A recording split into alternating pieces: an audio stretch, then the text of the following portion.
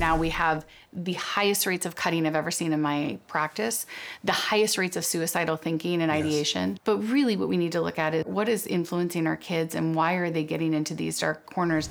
The physical world isn't as scary as we're led to believe. But our kids have a new world to contend with, the digital world. We're currently raising the first generation of digital natives, kids born to a world already connected by the internet. It's a new and very confusing frontier for us as parents. In a 2020 survey, Pew Research found that 88% of American kids under 2 years old engage with digital devices. And this rises to 91% of kids by age 9. Another Pew survey found that 40% of parents are concerned with their kids' mental health, making it our #1 worry. How do we keep our kids mentally healthy in an increasingly digital world? Well, today's guest, Dr. Lisa Stroman, is a licensed psychologist and the founder of Digital Citizen Academy, an organization addressing the issue of technology addiction and overuse. She's also been a visiting scholar with the FBI's Analysis of Violent Crime Division, where she became intimately familiar with the darkest recesses of the internet. Her books, Unplug and Digital Distress, explain the challenges of growing up in a digital world and offer practical advice for us as parents. So if you're texting and driving, your kids are going to be texting and driving. If you are answering phone calls while you're at dinner, they will find that equally acceptable because they watch us all the time, whether we think they are or they're not. That's what I would say as a parent in that space. Model it well and really be open to opening up your screen time, talking about it. Here's what this looks like. With her expertise in tech wellness, Dr. Stroman provides practical guidance for us as parents in the internet age.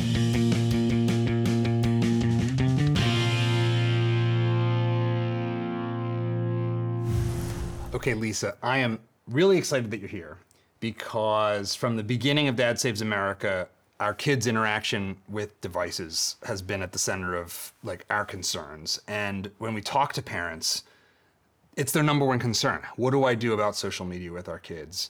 And I'm in conflict with this because I'm a gearhead. It's tension in our house. So I'm excited to talk about a couple things with you today. How do you think about technology addiction? You've got a great system for thinking about that. What do we need to understand about assessing if this is happening, if our kids are in trouble with their relationship with technology? What can we as parents do about it? I want to start off with a quote from your book. It's kind of explosive. You said, "This book is dedicated to all the young people who have taken their lives due to technology-related issues, and to the parents, teachers, coaches, and concerned adults everywhere working to prevent such tragedies from ever happening to other families." Unpack that for me. I've been in this for 20 years. I've been practicing with these families. And so sitting in an office an hour at a time, trying to manage how do I look at a parent and tell them that it is okay for you to have to grieve your child because of the things that they saw and the things that they were introduced to. And I can't anymore be quiet on that front. I have to share what I know and at least try to explain how the industry in such an unfair way has taken over, I think, the mindset of our children. Was there a moment for you where this came into sharp focus, where it became clear that kids' experience and interactions with technology was playing such a devastating role in their lives? It starts way before. I was in the graduate school program, JD PhD. I was at the FBI. I happened to be assigned in Quantico in the profiling unit. And so I was working in CASCU, Child Abduction Serial Killer Unit. I was doing homicidal pedophilia. It was terrifying. I was looking at these white vans picking up kids, right? That's what we all thought was the danger zone. At the time, Louis Freeh was the director, and he was like, "Hey, we could use your help. Women are getting abducted. Would you be a visiting scholar?" And so I came on with National Center of Missing Exploited Children. And so I was there doing my research, and I got into this unit, and Columbine happened. And when Columbine happened, which was the first national great tragedy, I think, that we all kind of paid attention to, that's when I saw Harris and Klebold and what they had posted online. And then 20 years later, if I look at that was the genesis for me, because I sat there in the room with these agents, listening to these profilers, and I thought, oh my God, nobody is paying attention to how technology is influencing psychology and how psychology will be influenced back. And that's where it started for me. What was it about that event that had a technology component? Where we are developing as people and as children specifically, We need to find purpose. We need to find our value. Who am I? Am I going to be loved? These are all just very, very developmental phases that we have to go through. And so these kids are looking at that. And even today, we have what we call Columbiners.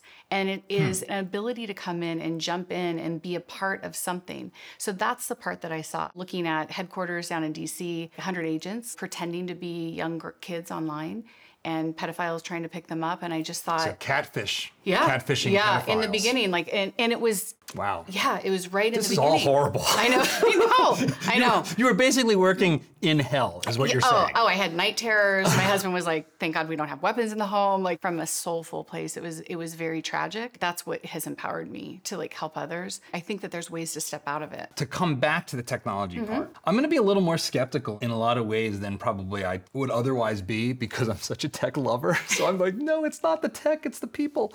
What were those two broken young men doing online that you think played this causal role? I think we both can be right. I think we can't, like, I don't think that we have to say that it is 100% tech, because it is also people. And it's fundamentally is, do I belong? And so when you look at these two gentlemen, they were isolated. They were ostracized. They were not accepted by their peer group. There's a lot of work now. We look at incels, involuntary celibate groups. Young men follow same principle of they just need to feel needed. If I wind back and say, all right, on a campus, if we had 1,500 kids at a high school, let's say. Yeah. And there's problem number one. yeah. So and there's a cohort, right? Like of maybe the jocks and then the nerds and the whoever, right? But you had a place and you belonged to a place.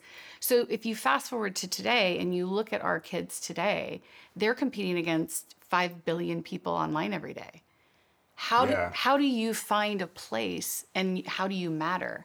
So that's what I saw back then in the very beginning, that was like, these kids just want to matter and they're trying to find a voice. You bristle at using the term technology addiction. So I actually want to take a little time and get your definitions of things, because I think we throw words like addiction around a lot. So I guess first is like, how do you define technology? So all tech is not developed equal, as you know. So I look at technology and I say, all right, is technology kind of like a food pyramid? So at the base of it, do we have educational media? Do we have literary media? Do we have all of those things? The top of the pyramid, the donuts and the ice cream and all the stuff that we really, really love. Like, we just need to limit that kind of media. There is a lot of good that tech can bring. I can take a class of kids or a group of kids and I can take them to Machu Picchu and we can walk through some of the most beautiful places on earth with a headset and never get on a plane. So there's a lot of really good purpose that we can find in tech. So, you know, I'm not going to vilify it all, but I think you're not a full Luddite. I'm not. No. And then how do you think about addiction? And we talked about this with Dr. Drew, who introduced us.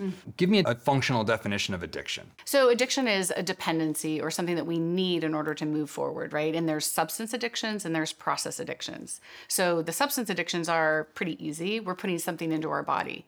A process addiction is actually something that we're participating in. So gambling, technology, all of those things, that's a process. It's the same dopamine reward pathway in your brain that gets highlighted and gets excitatory, but it's different than the substance addictions. And our friend Drew and I have talked for years about, is the kids getting wired in at this early age of technology, that dopamine push, is that priming them and getting them ready for more substance-based addictions, which is what we're trying to find out now. Is there a higher level of addiction? So that's how I look at it and how I explain it. I just personally hate labeling kids. I am an anti-label psychologist in my practice, and because I think people aren't to be trusted, they'll live up to that label if you give it to them. There is this really weird feedback loop with labels. I hate them too. Is that something that psychologists just love to do? Like, why does that happen so much? I think you have to look at the money. We have the Diagnostic Statistical Manual. That's our Bible in psychiatry. DSM-5 now, right? And you look at it and it's ridiculous. If you look 2 versions back, homosexuality is a disease process.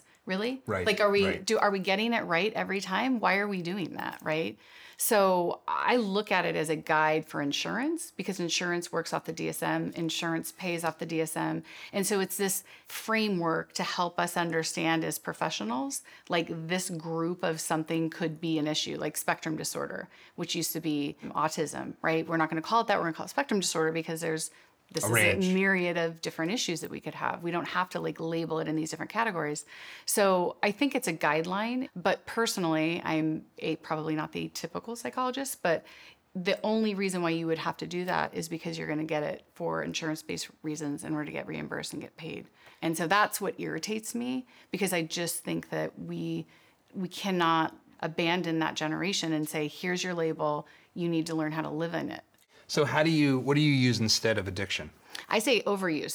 Let's do the technology use continuum. And I say, let's look at where you're starting. How do you manage your technology use? How much you're using? If you and I pulled our phones out and we looked at our screen time, I know you don't want to do that. So technology, what was the term you just used? Technology overuse. And then the spectrum. Technology use continuum. Along the technology use continuum, I wonder if I'm over the edge of this one side of the spectrum. I bet I am. We should give you the test. So you have a test for this? Oh yeah, I have a So how does this questionnaire. test work? I have kids, I have self-report for teens, and I have a parent report and for adults as well. But you answer the questions and then it loads in and here's all the different areas and it tells you whether or not you have maybe moderate, none, problematic. How do you know on a spectrum like that whether or not we have a problem? How do we start? Help me start to break down. What's too much? What's too much? Where is like the beginning of, oh, we have a problem here? Like the substance addiction, if it's impacting your educational, your work, your familial life, and it is causing friction. If you're getting yelled at by your wife because you're doing too much on screens and not paying attention to her. Good place to start. Yeah.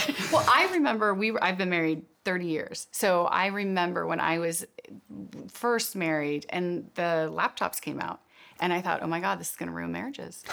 Because people were going to, it's so there's easy. so much I more can just ruined read. in a nation than just laptops, it turns out. Yeah, absolutely. Yeah. So then you get these portable devices. So like I've just kind of I'm at that age and I'm old enough to have seen it all happen. And it's when I see people that are impacted negatively by technology and they don't know how to put it down or they won't change that. That's when I would say there's a problematic use or an overuse. In your writing, we found like sort of 4 buckets of symptoms. Okay. You know, behavioral, physical, emotional, and interpersonal. So let's take each one of those. So what are behavioral symptoms that I should be looking for? Well, so behaviorally, like if you're changing yourself, if you used to be kind of an athletic person or you used to like to go on hikes or you used to go and do things that are with other people, and behaviorally you start to isolate, you start to change who you are as a person, that is one of the key tell signs that I tell parents. It's like your kids should develop in a way that build them out.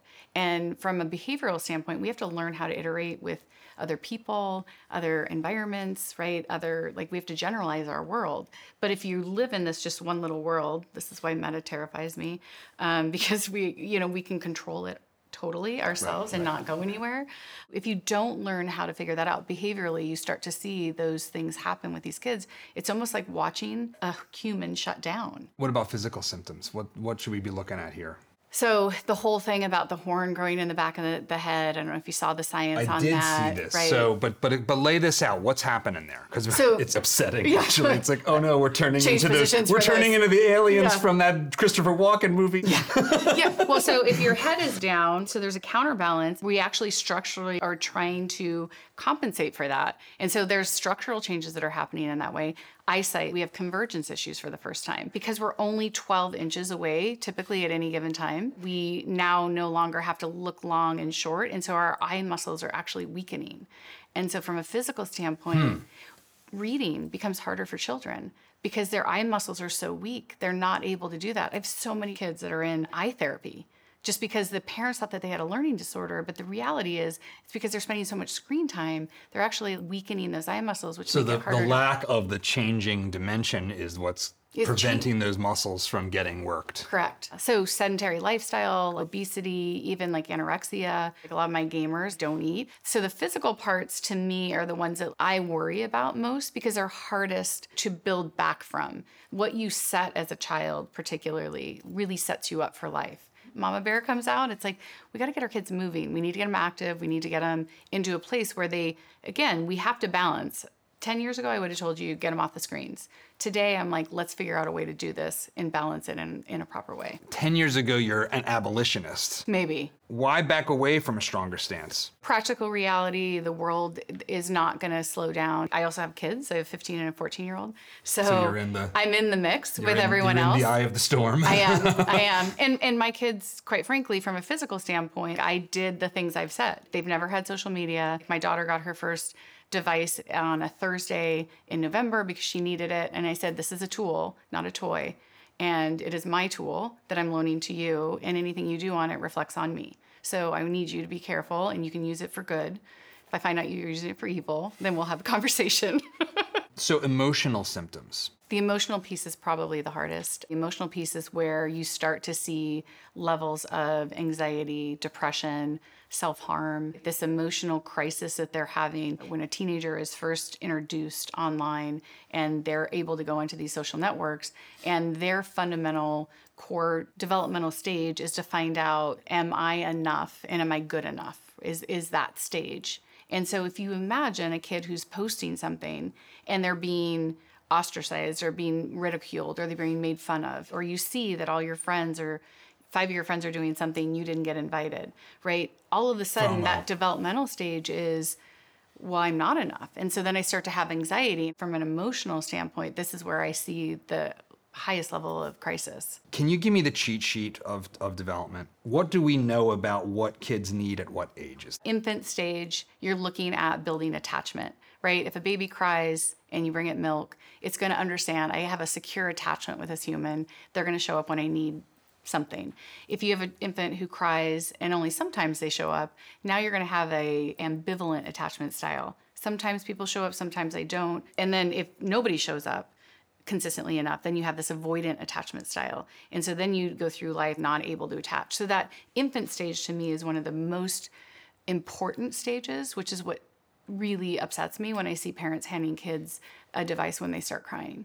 Because what you literally are doing in that moment is saying, I know you need something, but this will occupy you, which is then setting them up for this avoidant personality style where parents don't even understand that we're not giving them that human interaction. So that's the very first important one. We have, one child, he's now almost 18. There was this term attachment parenting that I remember. I have to kind of put myself back into the baby time. What's the healthy amount of attachment? Am I making eye contact? Am I giving touch? Am I being there for that child? And am I also not overwhelming them? So like a child who kind of squirms or is looking away, like they're overstimulated. Right. So at that time, it's okay to set them down, right? You want to be able to give them that ability to explore, even with their eyes, even if they can't move. The healthy amount is really understanding that if they have a need, you show up for it. And you show up for it in ways that are human, not technological, right? You see these devices now, like if a baby cries in the middle of the night, a thing pops up because it hears a cry. It's been designed to turn on, and there's lights that show up and soothing music comes on so that the parent can stay asleep. I didn't know that this was the thing. This is upsetting. Yes. Yeah. So again, I get it. I was an exhausted parent. My kids are 15 months apart. And there were times where I was like, I just want to sleep. But as a psychologist, I understand the importance of showing up and being there for that kid. So as we move into the toddler phase, which feels like the area where we start to get into much more handing the phone while we're out at the diner so that you don't make a mess and make dinner a disaster for us, which is completely understandable. As part of this show, like I don't like to be judgmental of parents. It's hard to be a parent, but it's not great to do that. Right. What do we mean by toddler, and what do we need to understand about the development they need to do and the problems that introducing screens creates? So toddler phase is kind of 18 months. So it's anytime they start like crawling, moving, things like that, up until about 4 or 5. And that toddler phase is really all about exploring our environment, learning boundaries, understanding what's safe or not. Are there people that are going to be there for me? If you ever saw like a toddler kind of like walking away in like some like kind of crazy little walk and looking back at their parents to see, are they going to chase me or not, right? Like that's them. Like, am I trusted by this person? And do I have the ability to go and do those things? The second you hand them a phone, they're not exploring. They're passively getting whatever content it is that you're giving them. And so there's a lot of things that terrify me about that because you're not then in control as a parent, right? So if you think about the primary influence of a child's moral, ethical compass, it should be our home family values, whatever those may be. But the minute you hand them into a world of technology and getting that content starting coming into them, their influence then becomes more in line with whatever they're getting. And that becomes more important to them than you. And so as a parent, we're giving up our value in our children's lives the minute that transition happens. So Daniel Tiger sucks. Is that what you're saying? Well, I mean, so my world is crazy. There was a case. These creeps will go in and they'll put Peppa the Pig on there, a 10-minute thing. You think as a parent, just let them watch it while I cook dinner. And they will splice in porn at various areas, and then they get super excited once they see how many people that they've exposed to it. Wait, That's hold on one my second. reality. What's happening? I know, I'm sorry. A door to hell sideways. opened. Again, remember, I started at Quantico. This is the Quantico nightmare scenario. Okay. So what's happening? So you look online, and you probably have 1 to 1.8 million pedophiles online every single day. They're looking for content, they're posting content, they're trying to expose kids, and they get excited just by the ability to know that they got somebody to follow them or to have a conversation. So in these worlds, like Minecraft, I spend a lot of my time presenting to parents and showing them what Minecraft porn looks like. Most people don't know what that looks like. It's very pixelated, I assume. It's very pixelated. And these poor parents had no idea. I'm sorry. Lock down your servers. Don't do open servers. I terrify people, but I do try to come in and give solutions. There are ways you can keep your kids safe. I'm just saying that's why it makes me upset when you see a toddler and you hand them a device, you just don't know what they're getting and they can't communicate back. Hey, something crazy just happened, or what was that? Like, they're not talking at that stage. They don't have the ability to communicate. So Lenore Skenazy is, we did this short film with her. She was called The World's Worst Mom because she let her 9-year-old take the subway. One of the things she says, which I believe is true, is that we as parents have been scared into thinking that the world is more dangerous than it is. In this case, it's the physical world.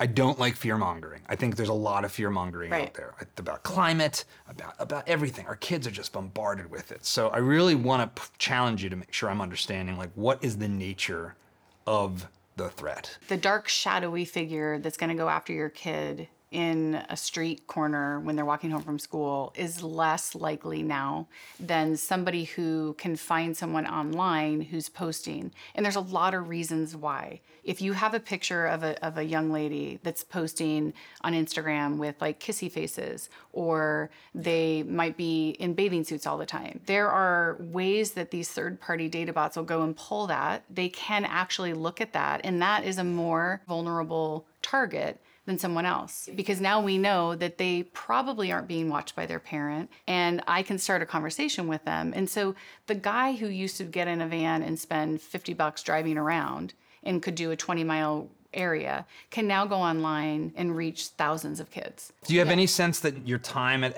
FBI has created any confirmation bias for you? Oh, I'm sure. Seeing the worst of it? I do, 100%. Okay. And that's not the worst. To me, that is like the least likely as a parent to be worried about. Okay. Honestly, I think, again, talk to your kids. As parents, we need to be able to say, don't give your address. People may not be who they are, right? My goal has always been, like, educate the kids. Kids are adaptable, and we can do that. The part that really, really upsets me is the influencers and the people that come in, and the algorithmic nature now, I think, is enslaving children into these worlds of, if I'm depressed, it's going to, because it's giving me that content. This is the Molly Russell case. And you start to see the feeds populate the mind. And as the mind gets populated, now we have the highest rates of cutting I've ever seen in my practice, the highest rates of suicidal thinking and ideation. Second leading cause of teenagers is suicide. So that's the fear that I do want parents to hold on to and understand, because we can be scared of the guy in the dark hood that's going to show up and try to meet our kid at the mall. But really what we need to look at is what is influencing our kids and why are they getting into these dark corners? Not to their fault, but that's the part that scares me the most. So we were talking about some of the things at the early stages of development as you move into what would be the elementary next? School. Elementary school. Mm-hmm. Age 7, like the age of reason. Like as a parent, like you saw it happen. It's like they get to be 7. They can talk. And it's like, oh my God, you're a person now. Right. This is amazing. I can talk to you. They still think you're cool. There's a short window there, of which I am well past. Help me understand now what's happening in this elementary school age What do they need and what happens when the screen is there? So they need to be able to learn how to trust one another, how to interact with one another. It's bifurcated. In the US, like a lot of kids are already getting their personal devices by elementary school, which personally I feel is too early. But when you do that, you've got groups and factions of kids that are like playing in this online life and talking to each other and isolating in that way, so that when they're on the playground, they're not really connected to the kids that are there. And the kids that aren't in those online worlds, you know, back in the day, if we watched The Office and you go into work and be like, oh, did you see that episode? Right? Yeah, it's like I don't watch The Office. Yeah. Right? And my parents don't let me, right? So that's what's happening to these kids. And so they're left out of a lot of things and they don't understand it still. So at that age, it's really hard. The other thing that happens at that age group in the elementary school age, in the United States specifically, it is the age where kids are introduced to porn. So the average child is age 8 when they're first introduced to porn, and chronic viewing begins at 11. Chronic viewing begins at 11 years old. So we're looking at fifth graders, fifth graders. Prepubescent. Prepubescent. And it's not to their fault, right? So if you look at our kind of core standard and culture, we in second grade start to introduce the concept of historical figures, and we're going to do our first research project. So we give them a device and we say, hey, look up Sir Francis Drake. Let's have you do some research. And the industry, as brilliant as they are, because it's $100 billion industry, the porn attaches, industry. Attaches their advertising bundles to these searches, and they now are getting children on average 10 years almost before legally they should be even introduced to any of that. Right? And so it's not the child's fault. It's not like they're searching it. It just is introduced. It's funny how hard it is to prevent this from happening. Mm-hmm. So when we moved to Austin, my son went to a Waldorf school. So Waldorf, I think this is true for all Waldorf schools. As a parent, you sign a contract saying that your kid will not have any access to media until 6th grade. And yet, he went over to a buddy's house, another Waldorf kid, but his buddy's brother was a teenager, and he got exposed to pornography at his buddy's house. He was only 8. He was 8. Yep, and this happened. age. So we did beyond what most people will ever do in terms of schooling situation, which is where their social group is. And yet we still couldn't prevent him from getting exposed. Absolutely. And that's the part in food, water, and sex are all primal drives as a human. And so parents just have to know it's going to happen. You shouldn't have a national chain called Dick's Sporting Goods where kids are looking up things to buy their baseball bats, because that's not going to go well, right? So you have to think through on some of those things. Like, so it's going to happen. Poor Dicks. I know. I mean, you know, Richards just didn't feel right. Right, It was right. So it's going to be something we have to talk about. And a lot of parents don't know how to talk about it. And so for me, my son who's 14, I started having this conversation with him when he was about 10. And he was like, Mom, like, you're so awkward. I was like, I do this for a living. I talk about this all the time. No, He's Mom, like, you're no, cringe. you're super awkward. Just stop talking. So it's hard. It's hard to have that conversation, but you have to, because it's going to happen. the social dynamic that you're describing starting to happen, the sense in which their world starts to be more online, the anxiety, the cutting, the suicidal thoughts. What's happening there? What's the mechanism leading to that? I think that if you look, and I'm going to reference the Molly Russell case again in the UK, because I think if you look at... Can you describe what the Molly Russell case is? Sure. She was a beautiful little 13-year-old girl. She had some hard times with school, started researching, looking up. She was sad about something, said something about being depressed. And she starts typing in depression, and this algorithmic exposure to cutting and hurting and like suicide, like, gets very, very dark. She was also doing contemporaneously a handwritten journal. So what was so interesting in that is that you saw the feed, and if you look at the timeline, starts to incorporate her own writing and her own thoughts in ways that mirrored what she was actually being presented with. It's a highlighted case because it actually is showing, and it took 4 years for the parents to get access to it and like really dive in to identify it and all that. And so it really highlights what I see is that we are unfortunately trying to be so efficient. I don't think that there's like this nefarious, like Zuckerberg's trying to kill all of our kids or any of those things, even though he's the only person I've ever ranted against online, I will say.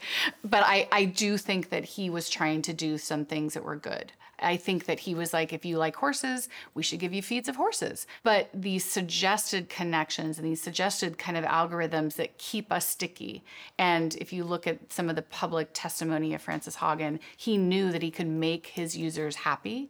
in 2014, I believe. He did an experiment. He took 600,000 users. He was like, I just want to see if I can make these people happy. And he did something with his algorithm, and that's when it started. And when that started, right, that's when I started to look at, okay, what is this doing to our kids now? Because we have these kids that are unformed human souls, like they're trying to figure out who they are in the world.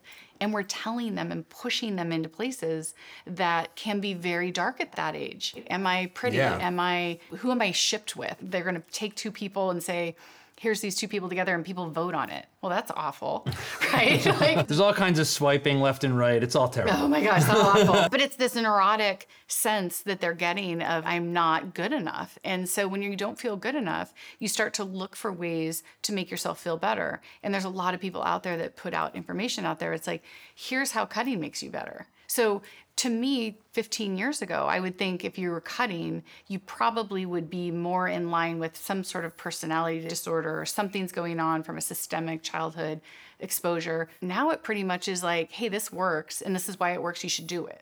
And that could be like a 3-second TikTok. And now we've got the highest rates, if you look at the CDC statistics, the highest rates started beginning after TikTok was released. Of cutting. Cutting.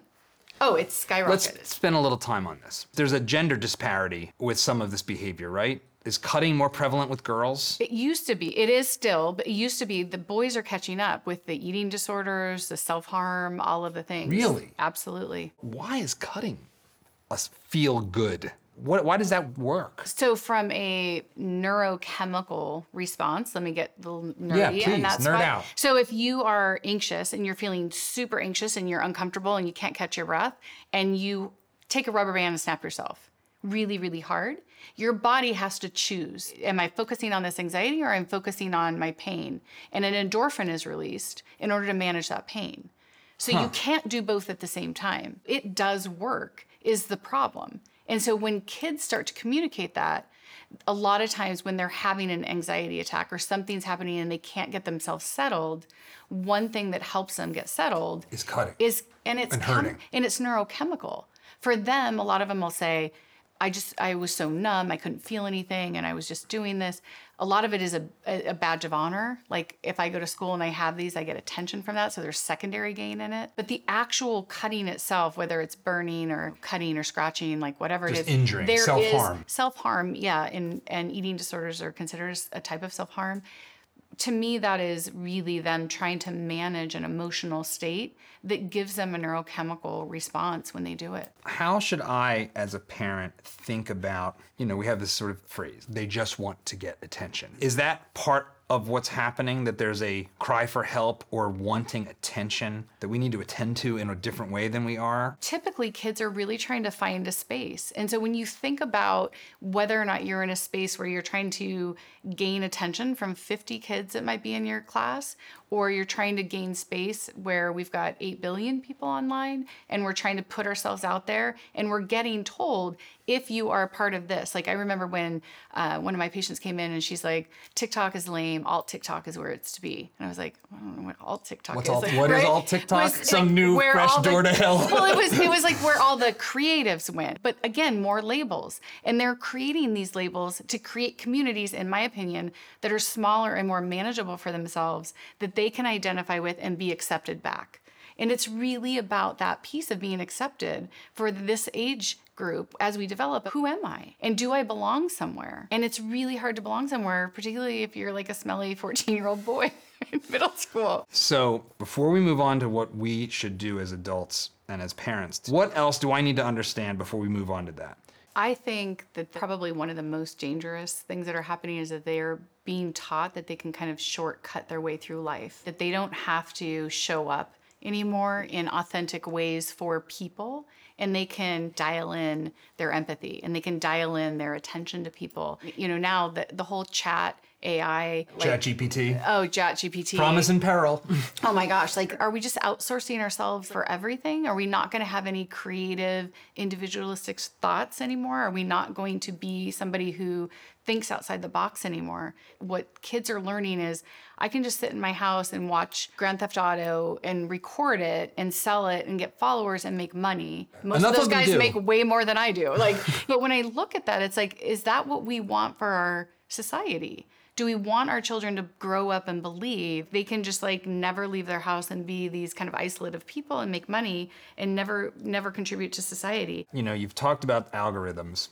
ChatGPT, my understanding of it is it's a collection of past writing that has been pattern recognized such that when you ask it a question, it will basically predictively reconstruct what it thinks would look like what has already been written in the past. And that's really neat.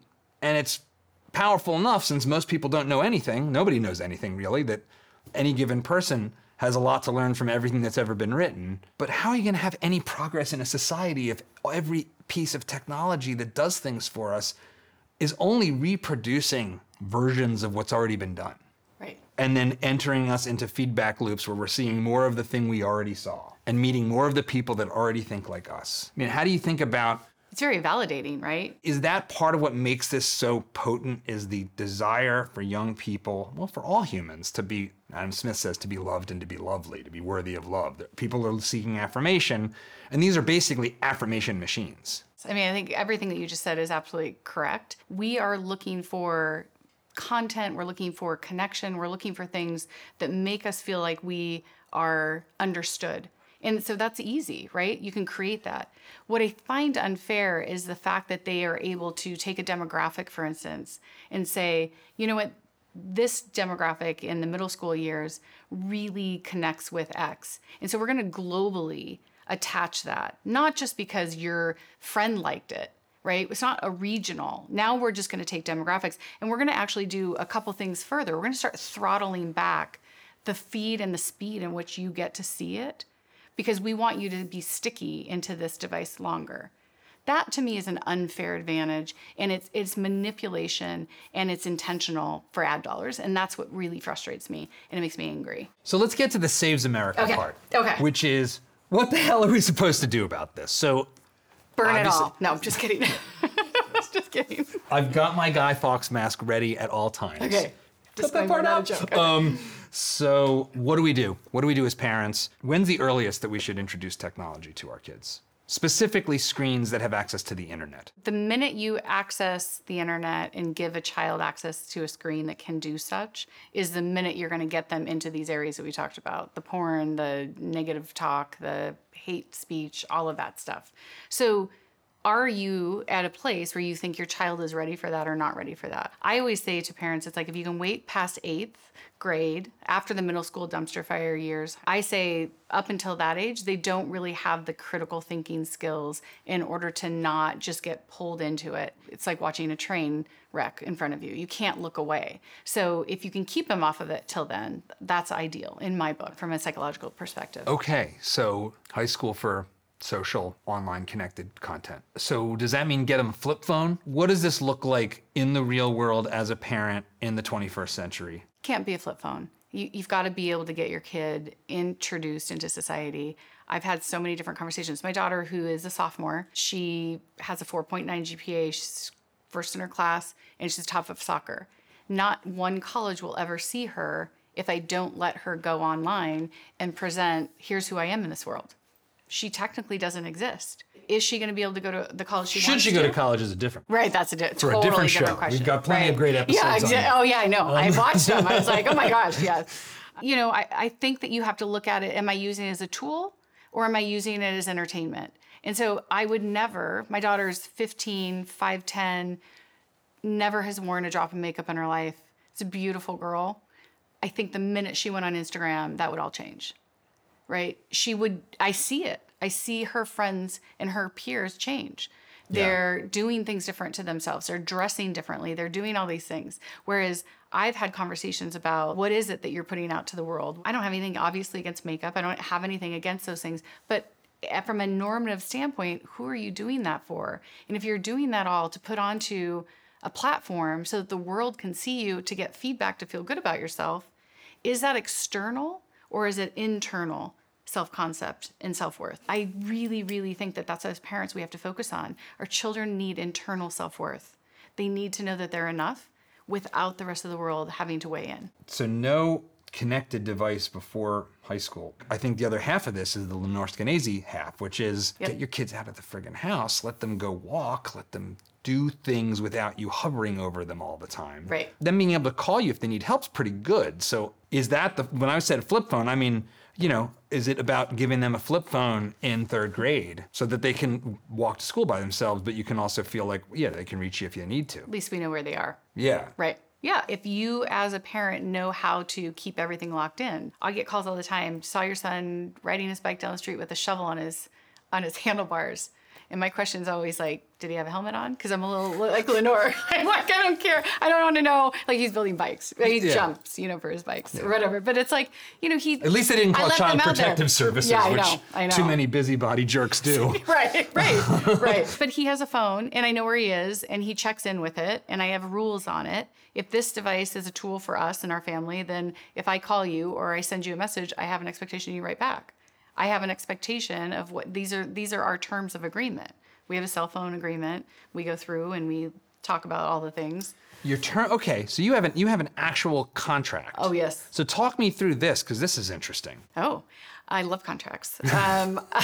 So the agreement was like, this is a tool that you can use. It is to help us as a family. Here's our expectations on it. You have a 0 or you don't turn an assignment in at school, you lose your phone for a day. You have to turn that assignment in, right? Or it's a whole other thing to talk about, like how as parents we're like looking at their grades every day. Yeah. Nobody knew what we were doing until the end. A lot of the stress I see in my practice are parents are checking on those things. Tether it to something. They really want access to this device or these friends that they want to connect with. Let them connect with them. Teach them how to use that as a tool. Hey, can you guys get together and go to the bike jumps? Can you go and do this? Like, use it as a tool, not as a passive way to sit there and just like scroll through everybody else's creative content while you're sitting there doing nothing. Because at the end of the day, that's not going to feel very good. What's the value of boredom as a matter of psychology? That's a great question. I think that the value of it is to be able to sit with yourself and not have to be in a place where something is happening to you. People talk about meditation. Terrible at meditating. I have really bad ADD. The monkey brain scratches fully through my skull out into the world. Oh my gosh, it's terrible. Yeah. Yes, but I do love the fact that we have to teach our kids it's okay to have solitude and just take a minute. So I do box breathing. So 10 seconds in, hold it for 10 seconds, 10 seconds out, and then pause. It's so rewarding from a cleansing standpoint. We don't take deep breaths anymore, typically. I do it at red lights. And now my daughter, who's now driving with a permit, we were at a red light and I saw her doing it. So it's a proud moment for me. But, but it's like, you don't have to talk all the time, right? I can sit with friends and I can be there and just appreciate that we're there and like looking at a sunset. So I think that that's a great question. This group doesn't have that. What's reason for hope? Why should I think that we can rebalance our relationship with these things that are useful and that we love and that add value to our lives, but also have this destructive capability if they're abused and if they're overused? I think that there is reason for hope. I don't sleep a lot, but I'm working on my book, my new book called Probably Something About the Power of One.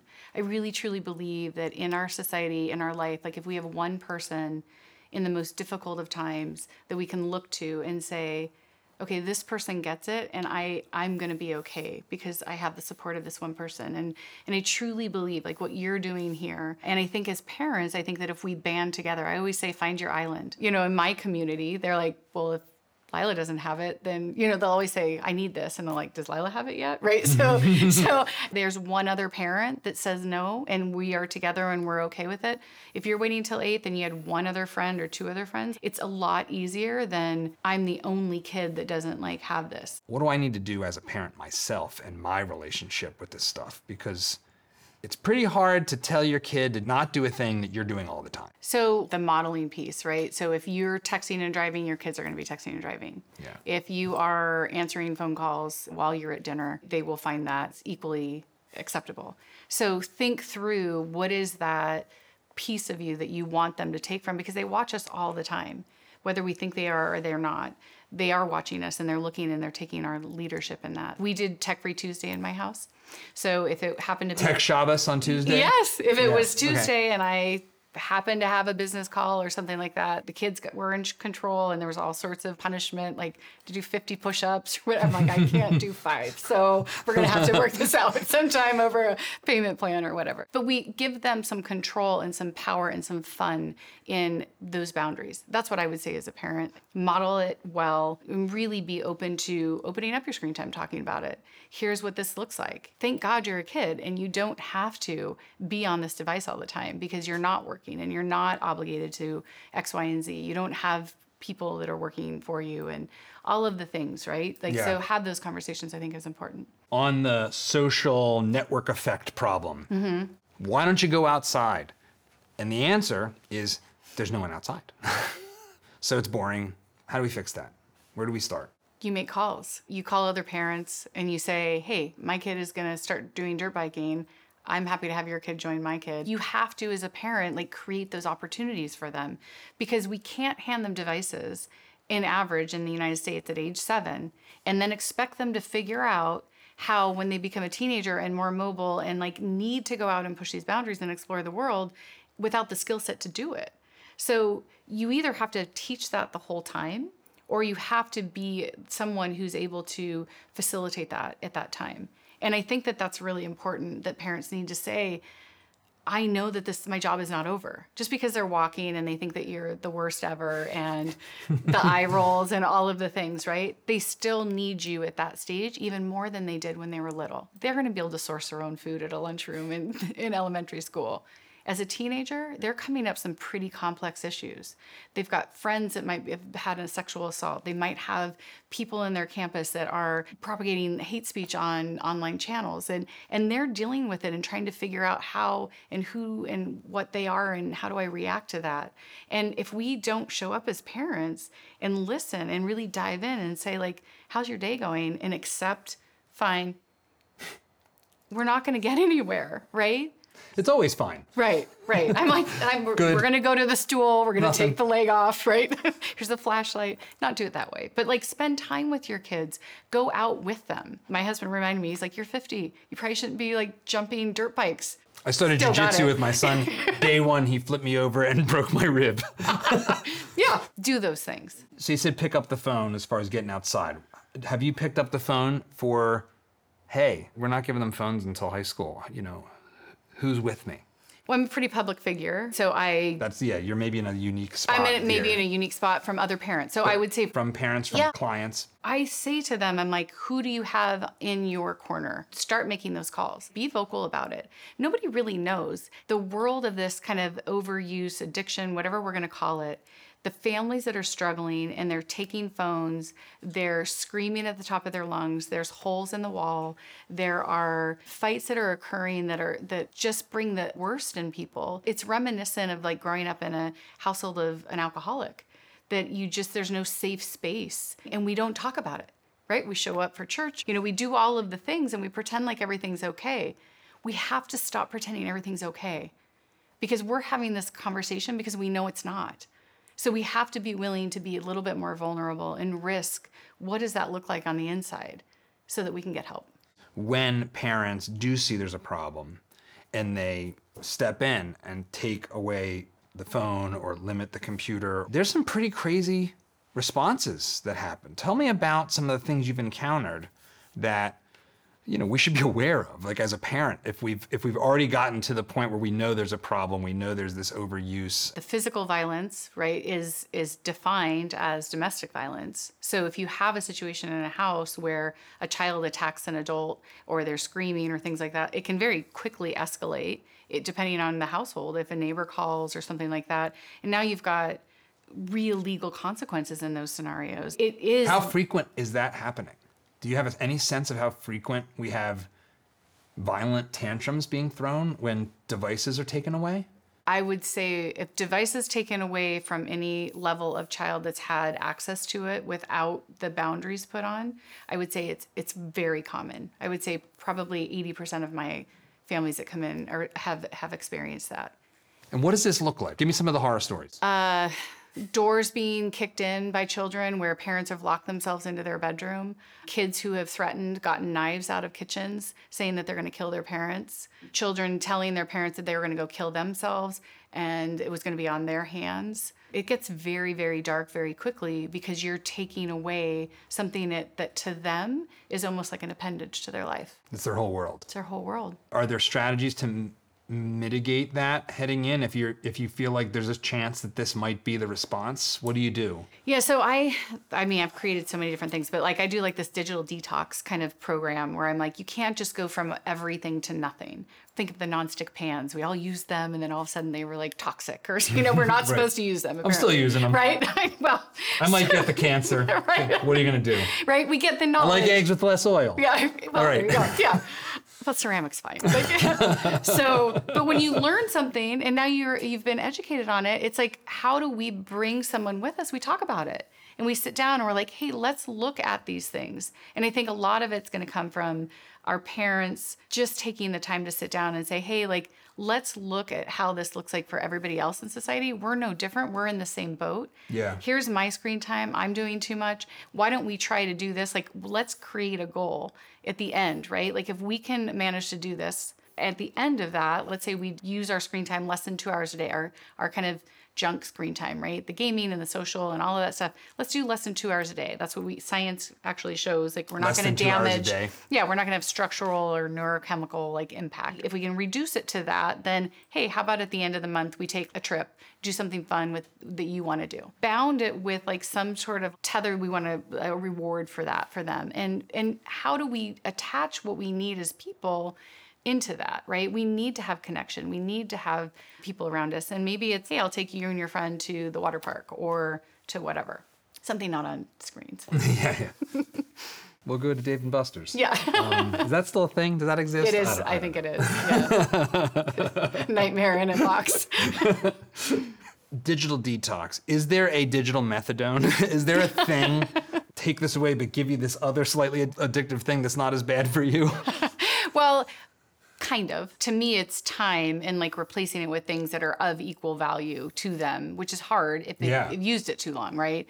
I mean, there are things that you can do. There's a great Reset Summer Camp, does like a whole program. He's a great guy, and he basically goes to a campus and he does a whole digital detox, like with the kids, and they have like no access. Yeah. But it's super expensive. Yeah, it's super expensive. And it's almost like a kind of a rehab for kids. What is happening is, and this is no joke, rehab centers are actually creating pathways to bring in people in order to be in that same kind of 12-step program with these addicts, which I think is a total nightmare. Like, you do not want your kid to do that, in my opinion, because now we're taking a tech addict and we're introducing them to maybe a fentanyl addict. Like, probably not a great idea. It's already hard enough as parents. I wouldn't do that path. I think that the interim of the methadone piece, right, is if I'm using my phone this many hours, let's just try to do it a third of that. And let's just see if we can do that for a week, right? Can we put some time restrictions on it? I've got my 20-year-olds, right? They'll put in, I'm like, how much are you using your Instagram, right? And my patients, and they're like, 6 hours a day. I'm like, let's try to like pull that back, right? And so they learn that they can put like a reminder on, and they're like, oh my gosh, this is so easy. And then all of a sudden it doesn't seem as onerous to them, and they start to make choices, and they're like, you know what, I'm just not grabbing it all the time. Like, I'm thoughtful. Like, I want to check it in the morning. I want to check it this time. It's almost giving them power back. And you just can't go from everything to nothing, particularly with an adolescent mindset or a young child. You have to kind of piece it back and be kind of tricky. It's like putting the vegetables in the food when they don't know it's there. Yeah, it's put a little cheese on it. Right. Blend the cauliflower into the potatoes. Yeah. Your story, you had a pretty unconventional childhood. So let's talk about that for a little bit. Okay. You know, before we got started, you said you were raised by your dad, like a single dad. Yeah.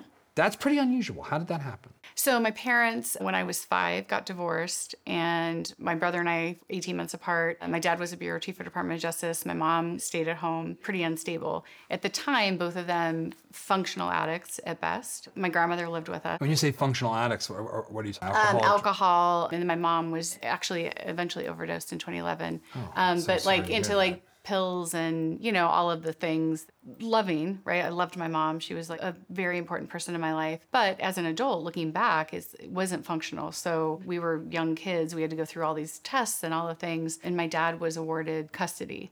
So I had visitation with my mom, and then I lived with my dad. So my kind of primary home was my dad, which was super stable, strict. I tell him I'm thankful for him, but he was married 8 times. 8? Yeah, definitely. He was going for a record. You marry anyone that you're going to bring into your bedroom or into your home. My dad's very conservative. So my grandmother used to say, can you just like him a little, Bob? 1935 is his birth year. So I grew up with him, like being very, it was forensics, and it was like he would talk about cases, and we'd go to the FBI, and we'd go to Washington D.C. on his work trips. So it was a really interesting kind of life there.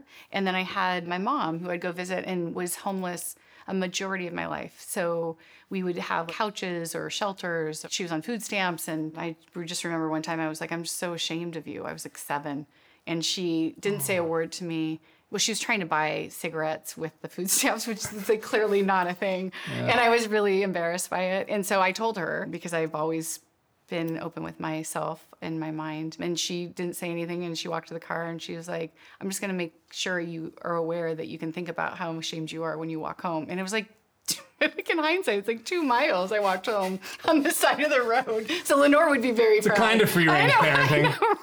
I know, right? We do overdiagnose neglect, but this might have been on the other side of that. Maybe, yeah. You had, from an early age, a traumatic experience with addiction. Yes, and I was 9, and in fact, my first TED Talk, I talk about this. And when I was 9, I can't remember something. I think my dad married a new person or something, and I got an Xbox, or not an Xbox, PlayStation, Atari. Right? Is it? Yeah. It's probably Atari. So I remember it came home, and I remember that I turned it on, and I was playing Pitfall. And it was like this guy jumping through the jungle. I'm like such a OCD, probably too much. I am all self-diagnosed, but if I missed a jewel, I'd turn it off and start it again.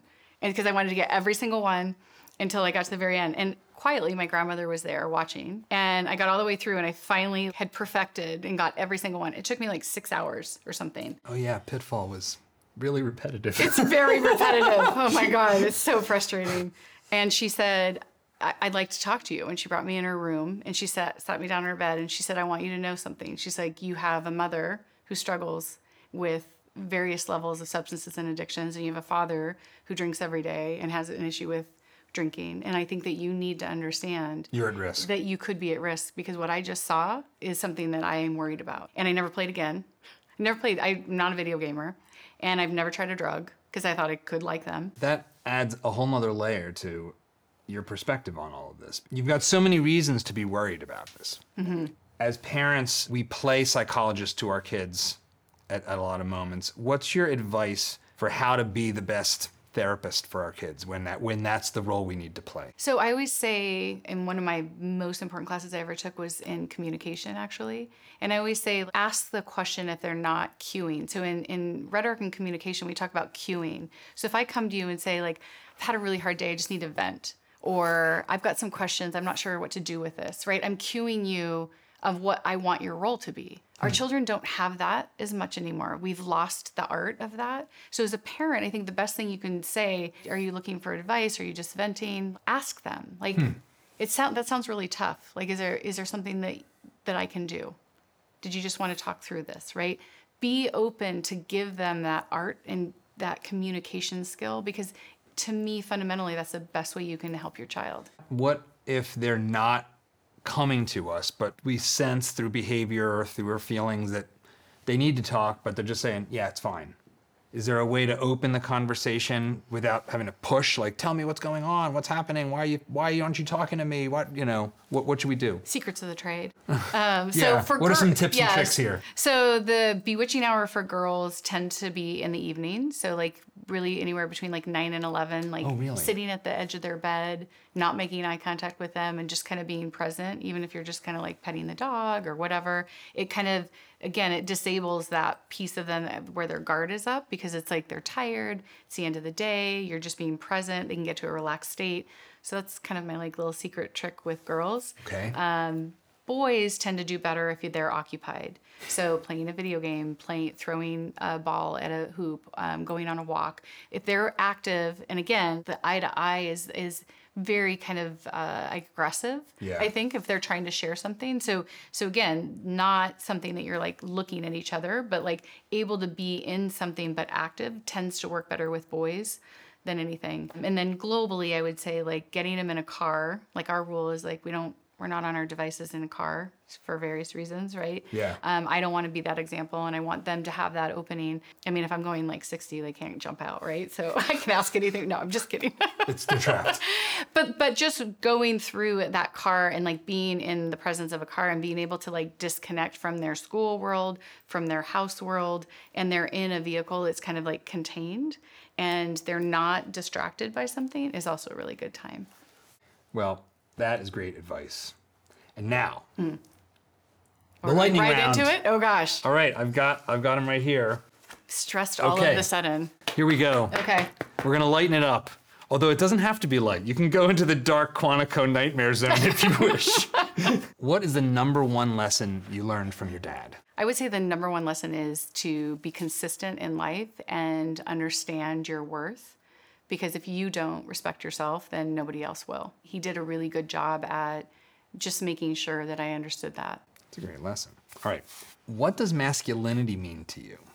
Or what is masculinity? To me, being masculine is really about being able to show up and have strength with sensitivity. And as a psychologist, I think that we've lost the ability. We think that the masculine nature is the big muscle and like, can come in, you could beat anyone up and all of that, which is really not masculine at all. That's actually, from an energy standpoint, it's actually terrifying when you get into a hostile kind of violent nature. And I think that untethering that and looking at what is masculine, at least from a psychologist and personally for me, is somebody who can show up, they can listen, they can attend, but you also know that they have the strength to support and be there for you and support you. It sounds like in a way you're saying it's being able to carry the sword but not taking it out. Yeah, absolutely. How do you think about, as a woman and as a mother and as a psychologist, the way masculinity is being treated in popular discourse and in school and higher ed in particular? So you've gone through a lot of academics. Mm-hmm.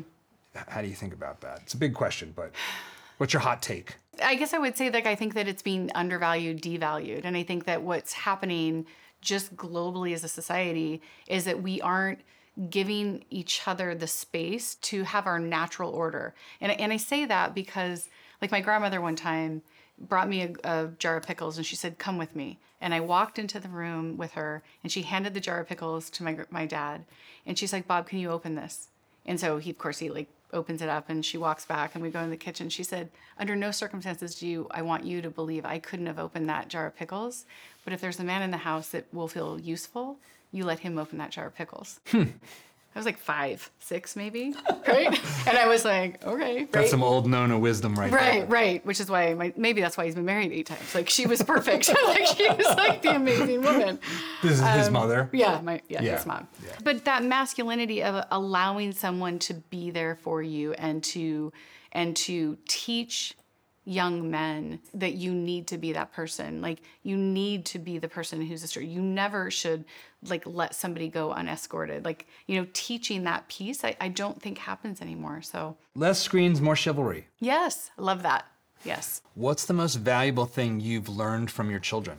I would say that the thing that I learned, because I wasn't sure I was going to have kids. So I was 35 and then 36 when I had my kids. And I had actually, due to my childhood, I never thought I'd have a house. I never thought I'd live past 30. So it was like this whole kind of like newness for me to take on a child, and just having the ability to love so unconditionally and so deeply, and to have that onus, right, of like having what it is to be a mom, I think taught me that who I am as a person isn't just about me anymore. Like, you lose all of that. This is about being a steward for these children and their future. That taught me, and probably why I do everything that I do, because I want them to have a future that matters for them. One of our guests said that being a mom was the most entrepreneurial venture of her life, and she was a serial entrepreneur, so. Yeah. Oh, 100%. There's no rules. I say to my daughter all the time, I was like, I'm just wigging this. Like, I'm trying my best. Like, This is the tragedy. This is the tragedy of becoming an adult, is you realize like, oh, like all the adults when I was a kid are just like screwed up people like I am. Like, you see, there's this moment that happens when hopefully it happens later, where you see your parents as humans instead of as parents. It's weird. Right. It's a real weird thing. Right. It's a weird moment. Right. I always say there's no manual. We're going to do this together and it's going to be okay at the end. Yeah. What's the most dangerous thing you've ever let your kid or kids do? Oh, I am much more the risk taker than my husband. I let them kind of do anything. They started cooking at 7. I let them use sharp knives. I let them take shovels apparently and go dig in fields. You let them bury bodies in the neighborhood. That's we hike on high cliffs, and I trust that they're not going to fall and jump off. Right? I let them live life, and I recognize that I can't bubble wrap them, and I want them to take those risks. And I don't want them to be afraid. So I try to be the parent that doesn't. My husband's a doctor. So he is terrified of everything. Yeah. High risk aversion. High risk aversion. Yeah, yeah. And to me, it's like we can't bubble wrap everything and we have to let them take those risks in life. So the most dangerous, I guess hiking in Zion, we went on some of the trails that said that you shouldn't go on. They're pretty. Oh, and we rappelled off of mountains.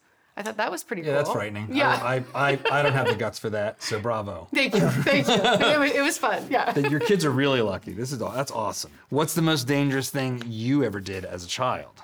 And it sounds like these might go into dark places. Oh, God. What can I talk about publicly on that? Probably the most dangerous, that I would say, when I was 16, there was a Highway 49, between Sacramento and my mom's house in Cool. She'd remarried. And this guy had this house up in Auburn. And Highway 49 is a switchback road. And I had a Celica. It only had one seatbelt that worked. Thankfully, my best friend was on my side. And we were driving 49. And I said, I drive this all the time. I was like, I'm pretty sure we can do this in the dark. And I turned my lights off. And was driving on the switchback. Terrible choice. It was a terrible choice. It was a terrible choice. What were you thinking here? Yeah, and she's like, I don't even have a seatbelt. As if going off of a cliff that's 200 feet in the air was going to matter. And then I turned my lights back on. But that's probably the most dangerous I've ever. This is like the moment where the camera's on you, and then you say this, and we start to Dutch angle. It's like, uh-oh. Yeah. Wheels are coming off the bus inside the mind here. Right. That was probably. Okay, yeah, that's terrible. All right, shame on you. Yeah, thanks. All right, as a psychologist, this could be fun and funny or terrible. How have you most damaged your kids, either physically or mentally? Well, so physically, I would say the damage I did with taking my daughter out into the ocean. And she was very little, and I love the ocean. It's like my safe space. Best thing ever. So great. And she got tossed by a wave, upside down, and I couldn't find her for a second. And I burst hysterically into laughter, which she still to this day, after you got her? Psychologically traumatized. This was after you got her? After I had saved her and got her to the shore. If you started laughing when you couldn't find her, I'd say maybe you're a sociopath. Really good in a crisis. Okay, it's good, after when I fall apart and start laughing. She still brings that up to this day. She's like, when you almost killed me and you just laughed about it. My son, because I have 2. Yeah. He, in preschool, I picked him up and we walked out, and all of a sudden I turned around to put her in her car seat and he was gone. And I'm in a parking lot in a neighborhood, and I call him out, Colt, I'm screaming at this point. The statistics of children abducted go through my mind. I start acting like a lunatic. Lock down the school. I'm yelling at parents. I'm I don't know where he is. I'm screaming at the top of my lungs. I'm getting every parent I can alerted. The kindergarten teacher comes over and she's like, you need to calm down and you need to just settle. We're going to figure this out. And then this mom finds him and he's hiding behind an electrical box. He's like, you just started yelling. It was terrible. If you could relive one memory of their time with your dad, what day would it be? What would be the event? I would actually say, it's going to sound terrible and weird, I think. It's all right. The one day I think I would relive, my mom passed away in 2011, unexpectedly. My parents, when they divorced, hated each other. There was zero reason they would get in the room. But my mom died, and I called him, and I had to fly out to her home in California. I was in Arizona. He said, I'll be there by 6. And he drove, and he came to her house as much as he hated her, and he helped me organize everything that I needed to take care of. That showed me so much how much he loved me. That must have been a really poignant and painful time together. It was. And he did okay.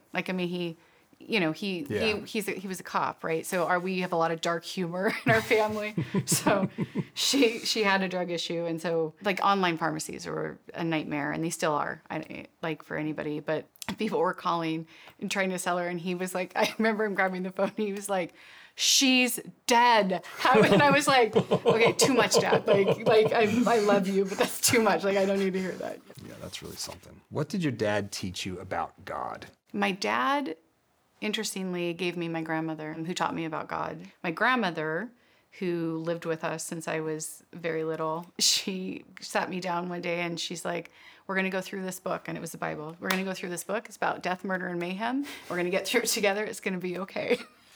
It's an adventure book. Yeah, and gosh, it was. And then would take me to the different churches. And one of the churches I went to, I remember coming home and telling my dad I had gotten put into timeout because I had a question. I understand the resurrection. It's like, so there's no food and there's no water and there's a big rock and like how did he get out? Too many questions. So I got put into timeout and Bible study. And I told my dad, I was like, I feel like in church you shouldn't have timeout. And he lost his mind, went down to the church, and then didn't go back to that church again. I don't know actually what happened there. So he was the steward of it, but he didn't necessarily, I think, understand or hold it himself. Even to this day, he's 87, he's still with us. Even to this day, like it's not something that he is comfortable talking about. I try to bring it up as much as I can just to make him uncomfortable because that's what a good daughter does. Yeah, no, of course. We have to, if we aren't making our family members uncomfortable, we're not doing part of our job. Right. Moving from one light topic to the next. Okay. What do you want to have written on your tombstone? Oh. God, it can be a joke. Me, John. It can be a joke. Yeah, I would say life is messy, bring a broom. That's what I would want. I mean, life is beautiful and it's chaotic and it's messy and you just have to show up. And I think that 90% of what we do is how we react to it. That's it. Wow. I have one last question for you. Okay. It's a question I ask every guest. How do you think about your role as an American, sort of in the story of our country and what you're trying to do? I think that the role is to not be passive and to stand up for what you believe in. It's been a difficult journey in this space as a woman, as someone who's going up against an industry, trying to talk about the realities that truly are showing in scientific journals across the globe and not be marginalized, I think, because it's such a big topic that, oh, it's just one person. And so it is showing up every time, whether it's a 5-minute, 2-minute, 3-minute, right? Takes a long time to get all this. And then it's like 2 minutes of like this little, right, talking point. Yeah.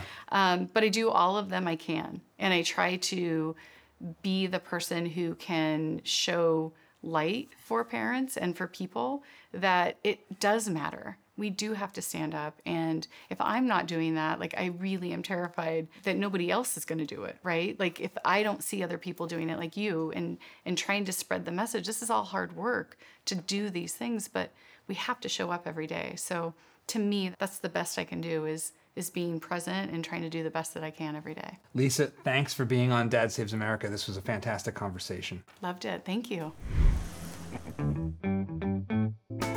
I hope you enjoyed this episode of the Dad Saves America podcast. If you did, make sure to subscribe so you won't miss the next episode. It also really helps us out when you leave us a good rating wherever you listen to podcasts. For more content like this, including video versions of these conversations, check out our YouTube channel at youtube.com/DadSavesAmerica.